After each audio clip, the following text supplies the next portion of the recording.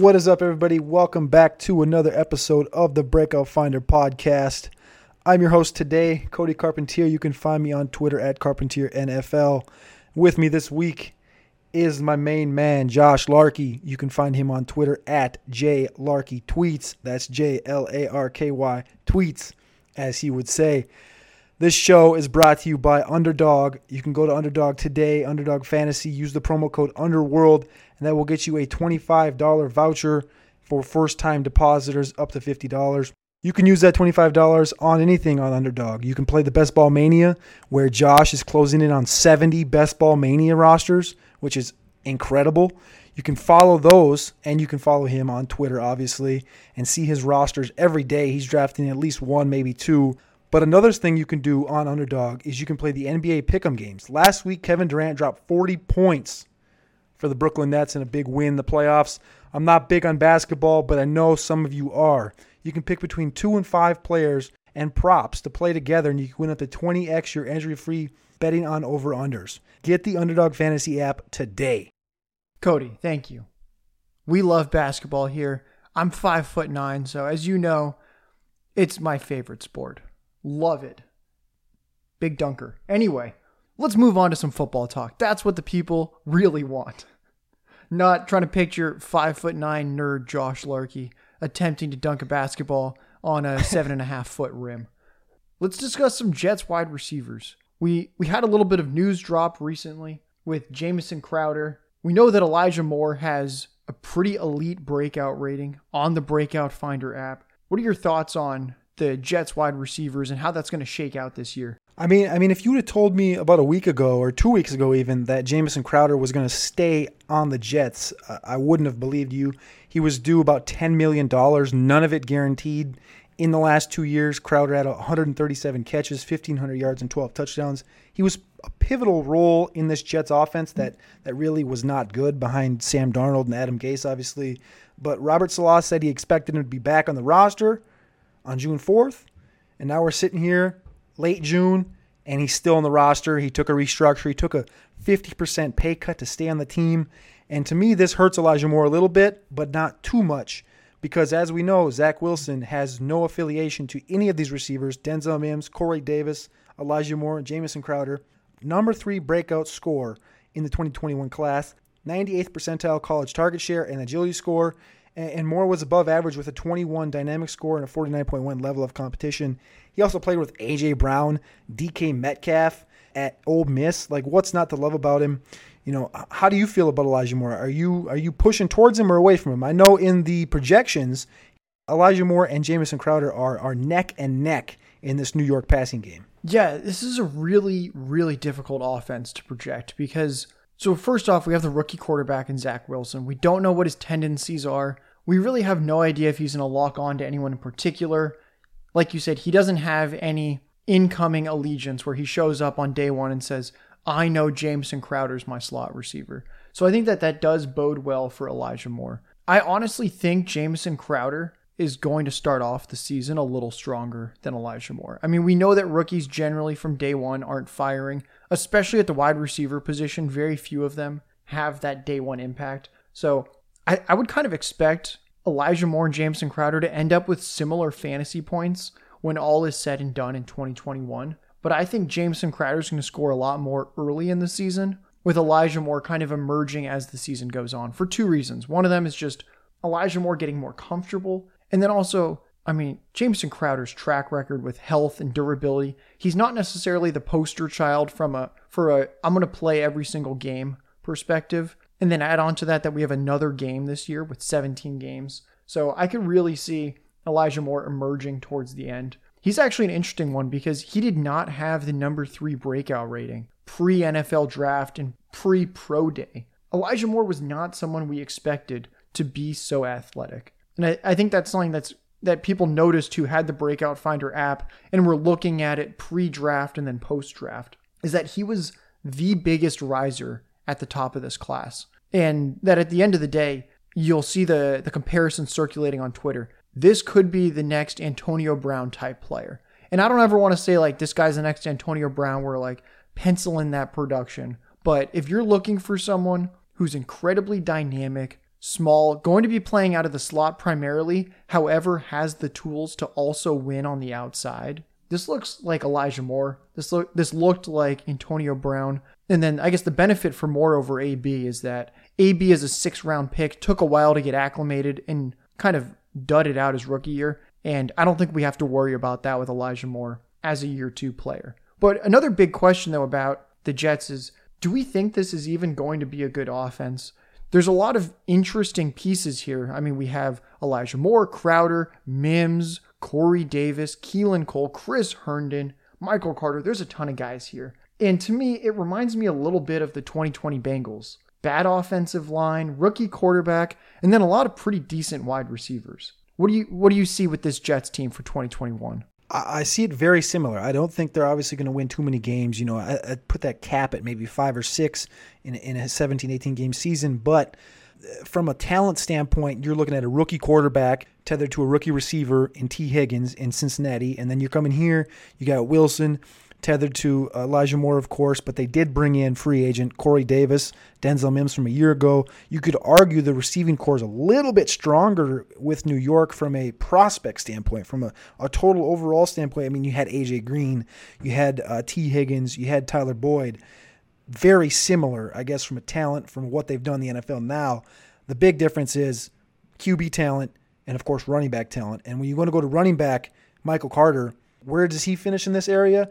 I mean, I saw him back in February, March, finishing above Javonte Williams in year 1. Now, in Dynasty, I would lean Javonte Williams just because the profile's there, 220-pound plus back, and he's, we didn't know he was going to be in Denver at that point.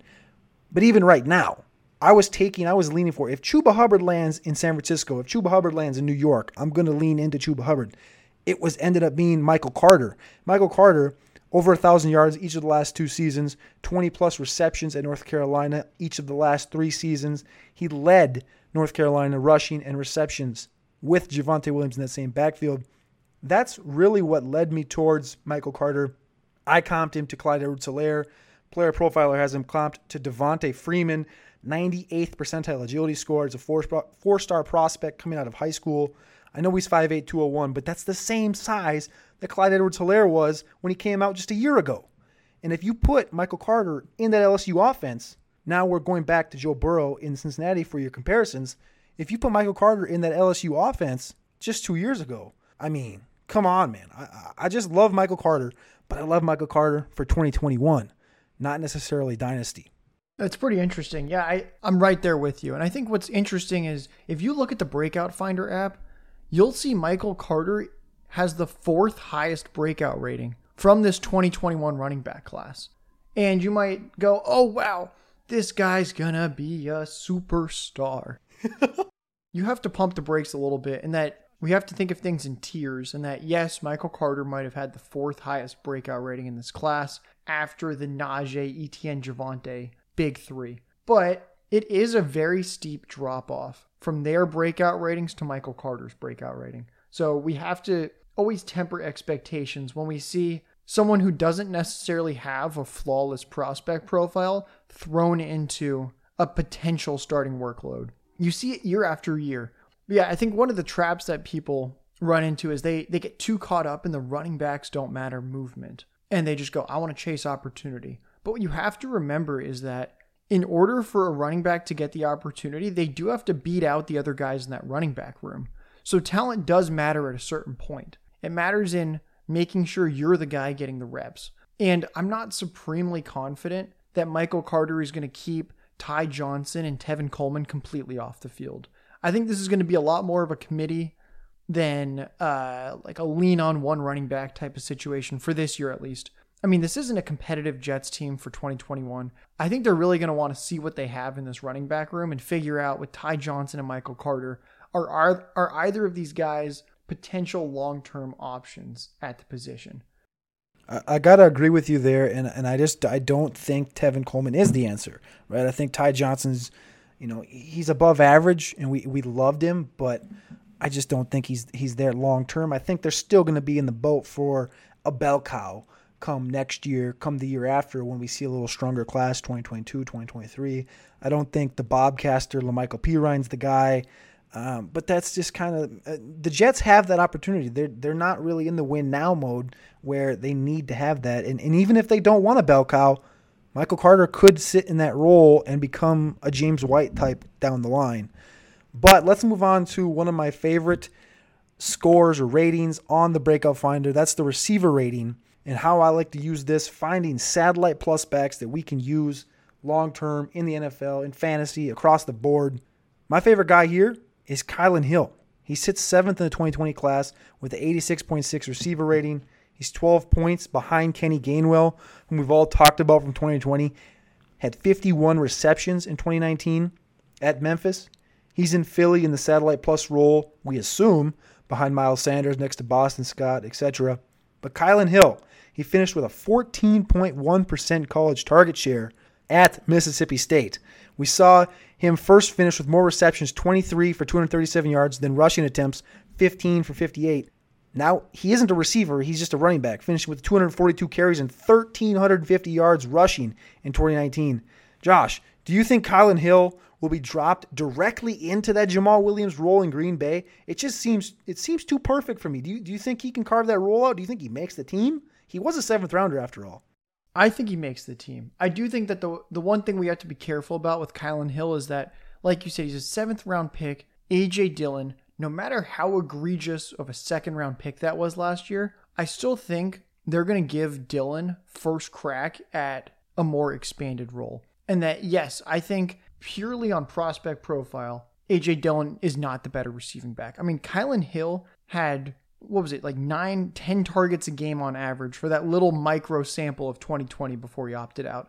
The guy was an absolute animal in the receiving game. And infamously, as Matt's kind of pounded multiple times, A.J. Dillon had a full college season with 1,500 rushing yards at Boston College, and he didn't catch a pass one of those years. So we know that Kylan Hill has more of that profile. It'll be interesting to see if A.J. Dillon can learn how to be a better receiver at the NFL level, since I do think that as a 2nd round pick, they're going to want to try and use him. They're still wedded to him in some way. They want to prove that this wasn't a wasted pick. But I think what's interesting is if you look at Jamal Williams, the past 4 seasons, 34, 41, 45, and 35 targets the past 4 seasons. So Dillon, I do think he's going to be getting 100 to 150 carries like Jamal Williams, maybe even a little more, probably some goal line work. I mean, if you have this 250-pound spark plug that you can just pencil in at the goal line, I think they're going to do it. Aaron Jones is not a running back that you want to just jam between the tackles over and over again. Kind of undersized and such an elite weapon with a high contract at this point that you want to make sure you preserve him for at least the next 2 to 3 years. So what I'm kind of expecting is that Dillon gets the first crack, but if he falters at all, I think Kylan Hill can actually end up with 100 to 150 touches as a rookie, which would be kind of surprising for a 7th round pick until you realize that this Green Bay depth chart, it's not very good after Aaron Jones and Dillon. It really is for the taking that Kylan Hill can be the number 3 guy there, and that could potentially be a fruitful role. I do think Rodgers will be there this next year, so I think it'll be kind of interesting to see what happens though. But I think that ultimately we're probably a year away from any type of real Kylan Hill hype without some type of injury to either Aaron Jones or A.J. Dillon. Now, who are some current players, Cody, that you're going to see in the same role that Kylan Hill will hopefully be able to play at some point in the NFL? I mean, you're kind of looking at in that same area, right? Kylan Hill had an 86.6 receiver rating. His tier that he puts him around is a Chase Edmonds, 88.3. Kylan Hill, very similar standalone value for guys, oftentimes even not a primary role. A couple other guys in ratings in that area, Naheem Hines, 97.3, James White, 95.5, Giovanni Bernard, 98.2. All 3 of these guys you've seen carve out long careers and can be useful and passable as a RB in occasional fantasy starters over the years. James White was a league winner just 3-4 years ago. I rode James White to a fantasy championship just because of his receiving prowess in New England next to Tom Brady. So on that note, not every backfield, though, is going to have that clearly defined satellite back or this is a team with a bell cow. Cody, talk to me about Miami. This is a backfield that many people are having a hard time getting a good read on and actually has one of the more interesting 2021 rookies. as part of the mix there. This is one of, your favorite backs. I know early in the offseason was Myles Gaskin, right? He's in that smaller role, kind of like what Austin Eckler does out in LA with the Chargers, But from a big standpoint, a bigger bell cow guy that can take those goal line touches, we all thought it was going to be Malcolm Brown. He was 28 years old. He's coming over from the Rams. He was an undrafted free agent. Myles Gaskin was a 7th-round pick. Salvon Ahmed was an undrafted free agent. There was no really allegiance to anybody other than Myles Gaskin, who had a solid year last year, averaging, I believe, 16.3 fantasy points per game, where Austin Eckler averaged 16.5. Jared Dokes coming in the 7th round this year. He is 23 years old. Yes, he ran a 4.63 40-yard dash, but he's got 87th percentile burst score at 5'11", 228. I've said this multiple times in other podcasts. He's the one big dude that did not disappoint at the pro day, and he still went in the 7th round. That just kind of tells you where the state of this class is at. But Jared Dokes, best comparable to TJ Yeldon, never crested 1,000 yards in college, had 500 plus all 3 seasons he played at Cincinnati. I think Jared Dokes fits in that kind of role right next to Myles Gaskin. Josh, can Dokes be the Josh Kelly to Austin Eckler's Myles Gaskin? I don't see why not. Malcolm Brown was frustratingly used last year for all of us Akers or Henderson owners, and he really looked like another NFL running back towards the tail end of his career last season. I don't think Malcolm Brown is going to be there for all that long, getting all that many snaps. And the Dolphins' history would probably back that up. This is not a team that has particular allegiance to free agent running backs. Remember last season when everyone was so excited for Jordan Howard and Matt Breida, the Thunder and Lightning combination? Nobody was drafting Myles Gaskin. It was obviously the Jordan Howard, Matt Breida show until neither of them played any meaningful snaps throughout the entire season because Myles Gaskin just took over that backfield. And they were getting paid more than Malcolm Brown was getting. So I don't think Malcolm Brown is there for anything more than some leadership early on, helping the running back room get settled in. And then I really don't think he's going to get that many meaningful snaps. And just to your point about Dokes with his incredible burst score, what you have to remember when looking at a guy like Dokes with a really impressive burst score is that when we're calculating the burst score and looking at his vertical jump, looking at his broad jump, Dokes is 228 pounds. So if he's going to have an impressive vertical leap at 228, that is exponentially more impressive than if a 200-pound running back has a similar vertical leap. So that's what we have to keep in mind is that burst score, the percentile for that of 87th, that's not size adjusted. That is just in general. Dokes is one of the most explosive running backs regardless of size. And then you add on that this guy is actually pretty similarly built. He's actually even stockier than a Najee Harris. He's going to be a similar weight to Najee, but 2 to 3 inches shorter. So, this guy's going to look like a bowling ball out there. He could be kind of a sneaky candidate to get like 7-8 rookie rushing touchdowns out of nowhere. Now, we've talked before. Matt's talked about it. We can't really have a podcast where we mention the Dolphins and not talk about how this is a well above average front office. We all know that. Cody, you've done some hard work. You've done some analysis, some research, and there is a franchise that has been less than impressive compared to a team like the Dolphins. Why don't you give the good people out there a little taste of it, of a team that many of us have been kind of, to be, for lack of a better term, utterly disappointed in with what they've done to build the team. Talk to me. Well, this is something that has really got on my nerves, to be honest with you. If you backtrack even a week, we talked about the Cleveland Browns with Matt about how they use the breakout finder. They have to, right? They got Donovan Peoples-Jones, Anthony Schwartz, Demetric Felton doing things right. You just talked about the Dolphins doing things right. The Bears, Evan and Matt broke those guys down months ago, but just going in the wrong direction and using assets the wrong way. Another team that's doing the exact same thing the Bears are, but they're not quite getting as much heckling, is the Atlanta Falcons. Now, let me rewind you to the year of 2018, when they extended the 34-year-old Matt Ryan, paying him $48.6 million now in his age 37 season, with no out money in his contract. They owe him all $48.6 million at age 37. Woof. Then they drafted a 23.5-year-old wide receiver in round 1 in Calvin Ridley. Yeah, I know where Calvin Ridley's at now, but guess what? He's also 27 years old almost.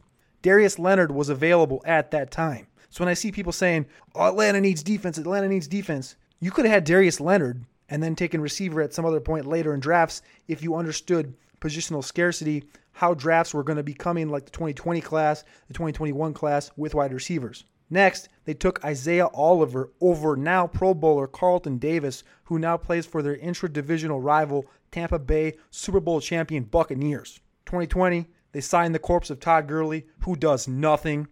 Next, you take a cornerback again in a historical wide receiver class in 2020, A.J. Terrell over CeeDee Lamb. A.J. Terrell, mind you, finished dead last, allowed the most yards among every cornerback in the NFL in 2020. They draft Marlon Davidson in the second round over Chase Claypool, Cam Akers, Jalen Hurts, J.K. Dobbins. Not only did they pass over Dobbins once for Marlon Davidson, they also traded their second round pick in 2020 for a tight end that they now declined his option going forward in Hayden Hurst, who's also now 28 years old. Coming to 2021, they signed Mike Davis as their, pump it up bell cow back just because he filled in the role behind Christian McCaffrey when he got hurt and he looked so good. Yeah, good luck. Now you have Matt Ryan and Mike Davis. Julio Jones left. You have an aging Hayden Hurst and old Calvin Ridley. Now what do? You draft a tight end top 5 with Justin Fields, Jamar Chase, J.C. Horn. You want a cornerback? J.C. Horn, Patrick Surtain, offensive lineman, Rashawn Slater, all available. No, instead you draft Kyle Pitts. Kyle Pitts is great. I get that. But it's dumb. From a franchise building standpoint, there's no reason to draft a tight end top 5, let alone like top 10. No, you just don't do it. They draft Richie Grant in round 2, a weak safety class with Rondale Moore, Samuel Cosme, Jeremiah Owusu-Koramoah all on the board. Next. Oh, I'm sorry, Josh. This is step 11. If you're counting at home, step 11. You trade your number 1 asset, Julio freaking Jones, and a 6th-round pick for a 2nd and a 4th. This is great value at this point. But team building-wise, think where you just went from. You went from being able to hypothetically have Justin Fields, J.K. Dobbins. You could have had Calvin Ridley if you kept him, I guess, long-term. CeeDee Lamb, and maybe if you had enough money, you could have kept Austin Hooper in Atlanta. Why spend money on Mike Davis? Why waste money on Todd Gurley when you could have drafted and started to build a team? I'll tell you what's next, Josh. It's Atlanta Falcons going 5-12 in 2021 and burning another year of Matt Ryan and burning another year of Calvin Ridley. It's just disappointing. While you were talking, actually, I quickly pulled up because I was thinking, you know what? We don't really have a great track record recently with these round 1 tight ends. So let me just read off a few franchises to you. Let me know if they're really good teams right now. We've got in 2019, we had Hawkinson and Fant taken round 1. I don't think the Lions or Broncos are incredible franchises right now. They don't look like they're going to be playoff teams. We could go back to 2018 where, 25-year-old Hayden Hurst was a round 1 pick. We know what happened. The Ravens wanted to make the playoffs, so they got rid of him and then made the playoffs and sent him off to the Falcons. We have O.J. Howard from 2017. The Bucs won the Super Bowl in the year that he got injured, so clearly not a factor at all. We can go back before that. We can even get 2014 with Eric Ebron, also on the Lions. This team clearly has a thing for the round 1 tight end. And, what am I missing here? The Lions have not been good. None of these recent teams that are investing heavy capital in tight end have been all that great because it's just not necessarily the most difference-making position for real football. Now, you've been working behind the scenes on a huge project. The people of Twitter have gotten a little bit of insight into it. They've seen some really nice-looking screenshots and player pages, but most people out there do not know about Project Butte. And it actually weaves in pretty nicely with the Breakout Finder and that type of work because the Breakout Finder is all about looking ahead and saying, here's these prospects where the average fan doesn't know much about them. They've never played a snap in the NFL. How are they going to do? Now talk to us about Project Butte and what people can expect to see now on Player Profiler. Project Butte, man, has been one of the biggest projects, closest to my heart. I just love the college game and looking at all these guys before they get to the NFL. You want to know. If you hit on the rookies, that's how you build a good dynasty team. I know you can make trades, you can do all this stuff, but really the way to build a dynasty team is to hit on rookies, good rookies, and even rookies later on in drafts. Now, Project Butte may be focused on some of the higher end guys at this moment, but I'm telling you, it's only going to grow from here. If you want to find the next breakout LSU receiver, you had Justin Jefferson, Jamar Chase, Terrace Marshall, Kayshon Boutte. The project was named after him. He ran a 4.37 out of high school. We have that now on playerprofiler.com. You can type in Kayshon Boutte. You're going to get his 2020 College Dominator, even though he was a true freshman and only has one season. He's got a College Dominator. He even registered a breakout age, unlike Henry Ruggs. 98th percentile, 735 receiving yards as a true freshman. Kayshon Boutte's on the board. You want to find the next overrated Alabama receiver? Jerry Jeudy, Henry Ruggs, Jalen Waddle, Devontae Smith. John Mechie is your guy. Type him into Player Profiler. He is there. Maybe the best of all, Treylon Burks, 6'3", 232, alpha receiver from Arkansas. He already has a 97th percentile College Dominator, and he broke out at age 19.5. And the rumor is the dude might have a 5XL sized hand. So I don't know if he's ever going to drop a football. And now if you want to go to running backs, we got running backs too. The 2022 class is looking top heavy just like 2021. Breece Hall, Isaiah Spiller, Kevin Harris leading the way. A couple of plotters, but Breece Hall seems to be the go-to guy. And if you even want to go to 2023, we have Bijan Robinson and Tank Bigsby. We have everybody from Spencer Rattler to Marvin Mims, to Treylon Burks and Kevin Harris. They're all on playerprofiler.com. The Butte project is in full force. If they don't have pro day or combine numbers, they have high school metrics, and they're on Player Profiler right now. But with the 2022 and 2023 class coming in strong, Josh, let's talk about the running back landscape from 2017 to now.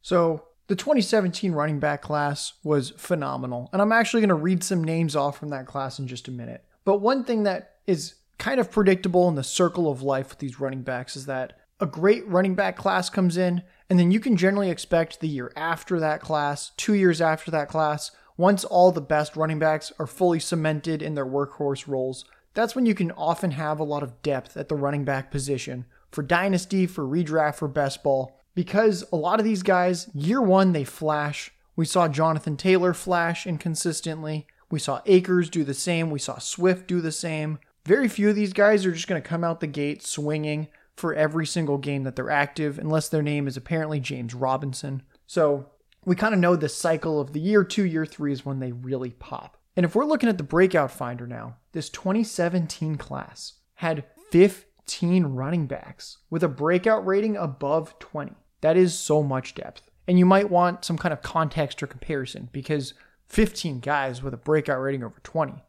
I think that's good, but what does that really mean? 15 guys. The 2021 class we don't think was particularly deep. There were not 15 guys with a breakout rating of 20 or more. There were only 7 of those guys. And now, Cody, I want to kick something over to you. I had this tweet from a couple days ago, and I want to get your thoughts on it. And this way people can kind of understand just how historic this 2017 running back class was. It says, and I quote, "Guys from the 2017 running back class that were better than every running back from the 2019 class. Christian McCaffrey, Dalvin Cook, Alvin Kamara, Joe Mixon, Kareem Hunt, Leonard Fournette, Austin Eckler, Aaron Jones, Chris Carson." And I'm leaving out a few other guys like James Conner, Marlon Mack, Wayne Gallman, Jamal Williams, Matt Breida. There's a lot of production there. But, Cody, do you think that Sanders, Jacobs, and Montgomery from that 2019 class, do any of them have a chance to unseat any of those 2017 guys and kind of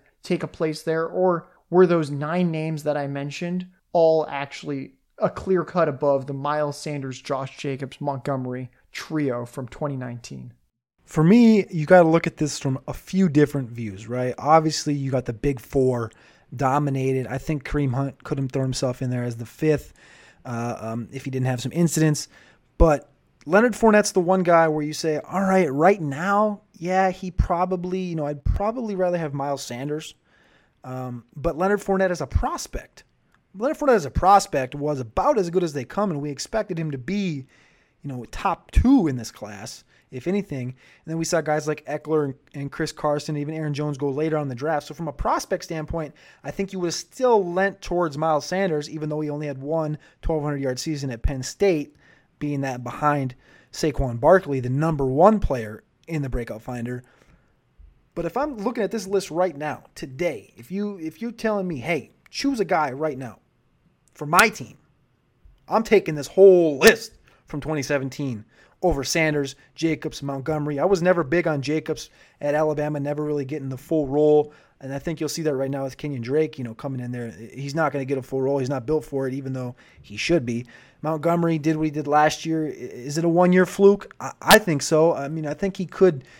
There's a reason they brought in There's a reason they brought in Damian Williams, Khalil Herbert, Tariq Cohen's healthy, all these guys, right? Miles Sanders is the one guy that makes you think twice. But in Philadelphia, I'm not there. I'm taking this whole list that you got in front of me, Josh, and that even counts Austin Eckler, who's a little undersized, Fournette, big fat Lenny, and I'm even taking Chris Carson, who I think is probably the most underrated out of this whole bunch.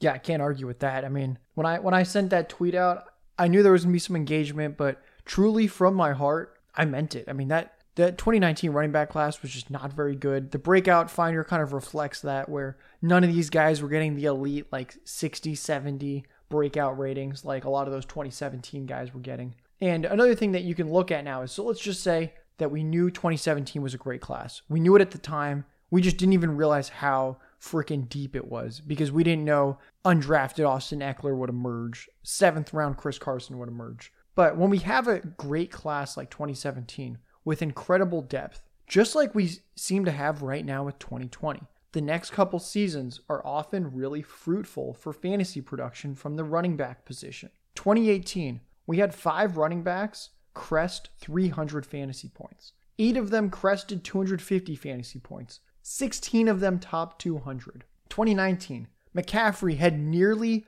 500 fantasy points as a running back. He broke the position. There were 3 other running backs in 2019 that were over 300 fantasy points. Another 8 guys over 250.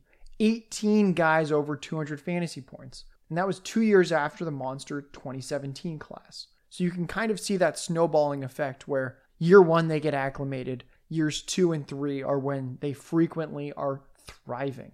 Cody, in a couple years, some of these guys might be aging out, the McCaffreys, the Dalvin Cooks. Can we thread the needle? Will there be enough relevant 2020 guys from that stacked class last year that can make up for the underwhelming 2019 and 2021 classes' lack of depth?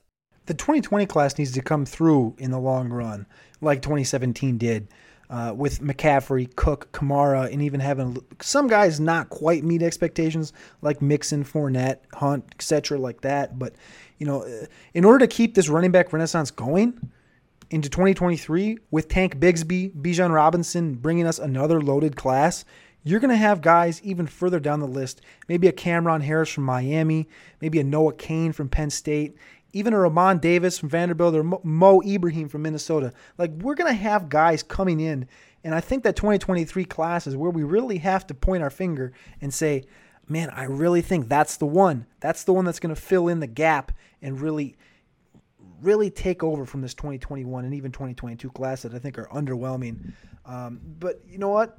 Let's end on this one, Josh. What rookie do you have the most conviction on that will break out in 2021?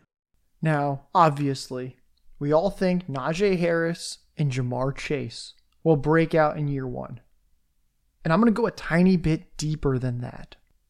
You want the guy. I want the guy. We all want the guy that's getting used out of the backfield. The guy getting plenty of targets from a young, talented, and mobile quarterback. A guy that broke out his freshman season at age 18. The guy with a 93rd percentile college target share. You know where I'm going with this for everyone listening. You know which players I like. He had nearly 1,500 scrimmage yards as a true 18-year-old freshman, coupled with over 700 special teams yards. Someone who has already proven they can outcompete bigger, older, more mature competition with ease. Playing on a fast-paced offense with the wide receiver 2 chair up for grabs. I want a guy whose avatar on Player Profiler is a goddamn superhero. Give me Rondale Moore.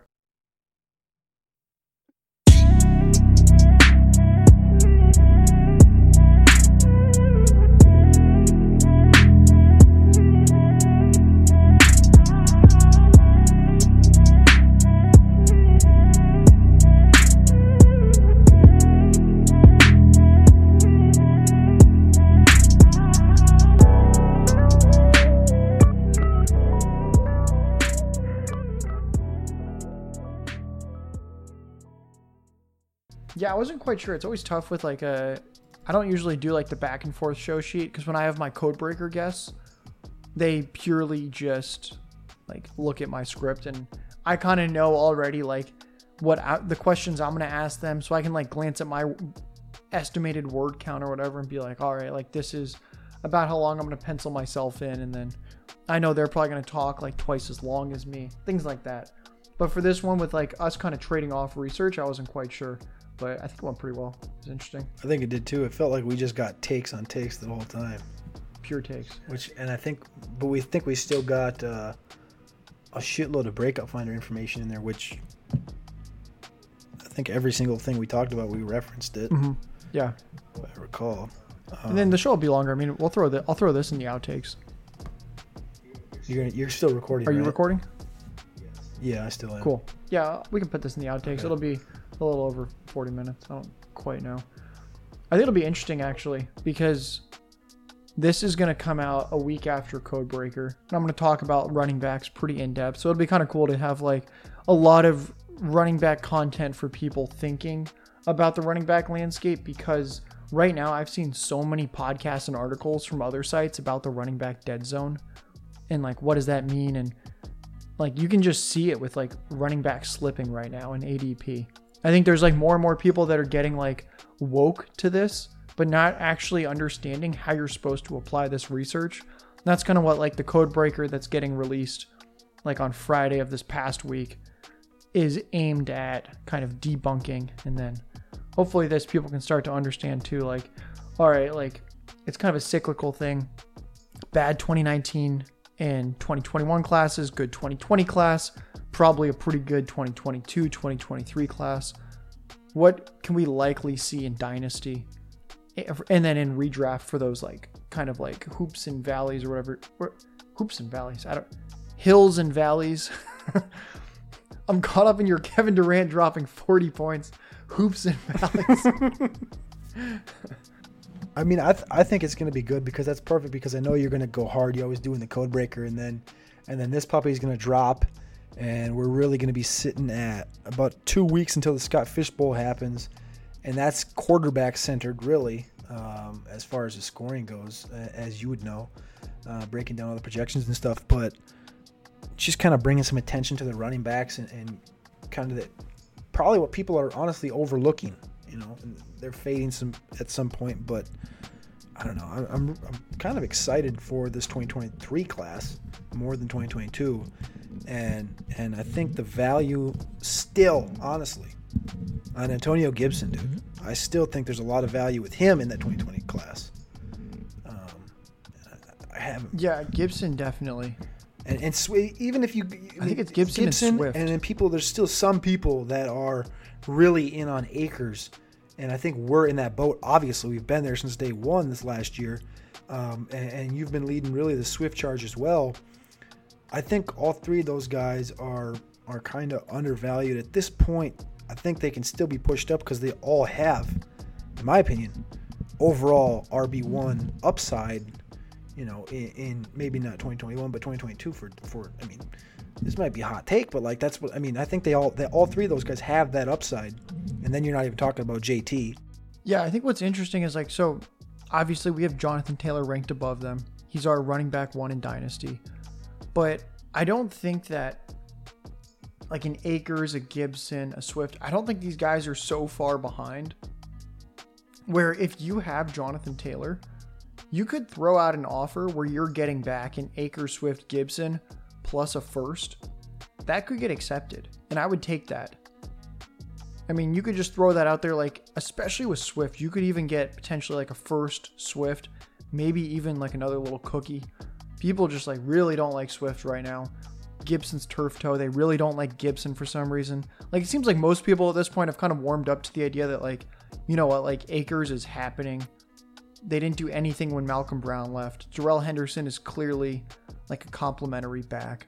So I think that if you have Jonathan Taylor, you could consider, like, I would never like advocate like you have to sell Jonathan Taylor. No. Like, this is the RB1 in Dynasty. He's going to be there for a while potentially. But if you can get like this crazy value discrepancy with another owner in your league, Gibson could smash. Like, this is a guy whose prospect profile from a receiving perspective is like Jonathan Taylor's nowhere close to what Gibson is as a receiver, purely from the college production. Same with Swift. I gave up Jonathan Taylor in a late second round pick. Was this May during a rookie draft? It was Jonathan Taylor and a second round pick, and I got Barkley in the 106. And I felt pretty good about that because I think Barkley's in that same area. But like you just said, Jonathan Taylor, I mean, it's fuck Marlon Mack, dude. I don't know what to think about that or Nyheim Hines. I don't know. I don't know how to feel about. Yeah, I think Hines is like. But I think Hines is decent. Like, Hines is good in that. I was gonna say, like, I think like you could go.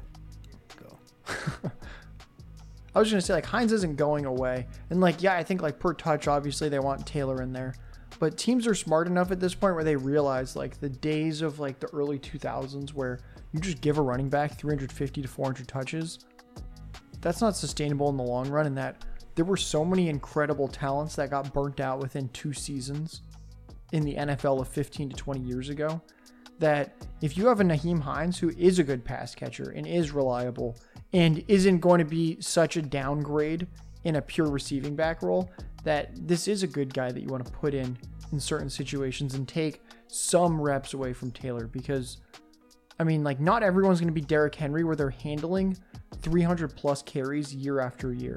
I've done the research. Very few running backs are getting, like, very few running backs get 300 carries to begin with now. And then on top of that, like, very few of them are ever going to replicate that in any season, let alone in consecutive years like Henry's been doing. So the Dalvin Cook, Derrick Henrys of the world, that's so rare to have a guy with back-to-back workhorse seasons like that. Am I crazy to have Antonio Gibson as my RB3 in Dynasty? Is that crazy? No, I wouldn't say you're crazy. I would say, I mean, I see it. If you're going for upside, sure. Like, this is a guy that, I mean, he had 750 receiving yards in a college season. He ran a sub 4.4. He's feature back size. He's on a team that we actually think is starting to do a few things correctly, and hopefully for 2022 gets his long-term quarterback of the future. So I'm excited about him. And even that with a team that we just talked about that's not doing the right things, DeAndre Swift in Detroit. And I guess the kind of thought that I've always had and why, you know, I was never the biggest fan of him as a prospect, but when you look at the team build, kind of where they're at in the build, it reminded me too much of McCaffrey. And just knowing, like, they can really lean on this dude, and, like, he could go and become the number one, like, just strictly on targets. And you've said this a million times, like, you know, what'd you say, 4.5 receptions a game or something, 4.5 targets a game? Last year's a rookie? Like, why can't Swift, even if Jamal Williams gets his carries, and yes, I know, I want Jamar Jefferson to carve out a role, but it's probably not going to happen behind DeAndre Swift. But why can't DeAndre Swift kind of take that McCaffrey-type role in a shitty team, which we don't see often, where you go to a shitty team as a running back and do something? Why can't he sit in that McCaffrey role? Can he? Is that something that you think is possible, where he can actually jump over all these guys we just talked about and kind of create this I don't know, kind of reoccurrence where we saw McCaffrey do it? Can Swift do it? I think he can. So I just pulled up the win-loss records from Carolina, and it's like 2018, 7-9, 2019, 5-11. So McCaffrey's smash season of 2019, the Panthers went 5-11. And there's like this misconception that bad teams are bad for the running backs. And yes, bad teams are bad for the running backs who don't catch passes. That's often the case. But when they catch passes, that's just the cheat code. They're never going to be game scripted out. And just by touching the ball, you give them a fantasy point. That's why with PPR, these running back targets are so important. Is that if you run your you have your running back go up the middle for 3 yards, that's 0.3 fantasy points. If he catches a pass for -2 yards because the team sucks, -2 yards caught a pass, that's 0.8 fantasy points. So it's nearly 3 times as valuable for a running back to catch a pass for a 2-yard loss than to run for a 3-yard gain. And that's what we're dealing with in PPR. And that's why McCaffrey was a cheat code, why I think Swift can be a cheat code, why Gibson, if he ever improves his pass blocking and stays on the field more, will be a cheat code, is that these running back targets are just, they're gold. That's why Naheem Hines and J.D. McKissic were RB2s last year.